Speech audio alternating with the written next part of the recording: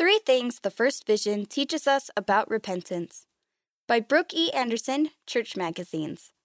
In the Sacred Grove, Joseph Smith learned about repentance. See what you can learn from his experience. The First Vision teaches us a lot about Heavenly Father and Jesus Christ and their plan for us.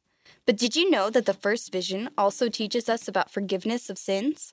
One of the first things that the Savior told Joseph when he appeared to him was, "Joseph, my son, thy sins are forgiven thee." For many days after, Joseph experienced great joy and love. Here are three things we learn from Joseph's experience with the Savior. 1. The First Vision teaches us that the Savior has power to forgive us.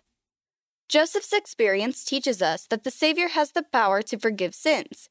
Christ is eager to forgive us when we humbly seek Him as Joseph did.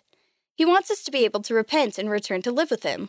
In fact, that is the whole purpose of Heavenly Father's plan.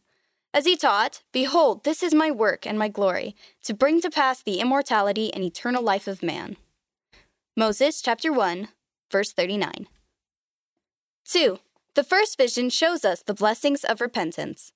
Imagine how Joseph must have felt to have the Savior himself appear and forgive his sins.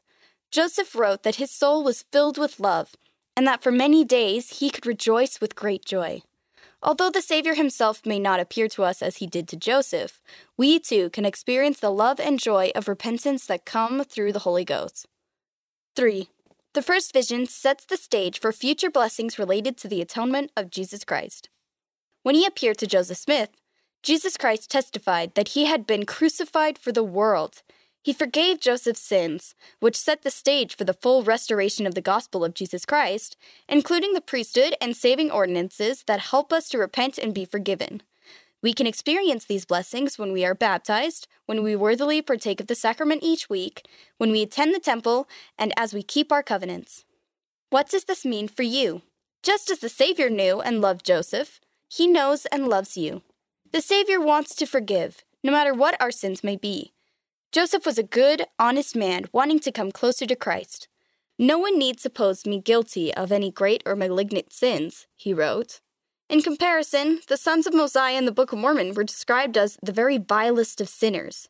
Yet both were able to experience the blessings of the atonement of Jesus Christ and were forgiven of their sins. No matter where you are never too far gone. As you exercise faith unto repentance, you too can experience the great love and joy that Joseph felt when he came to know his Savior and the blessings of his atonement. Sidebar: You are never too far gone.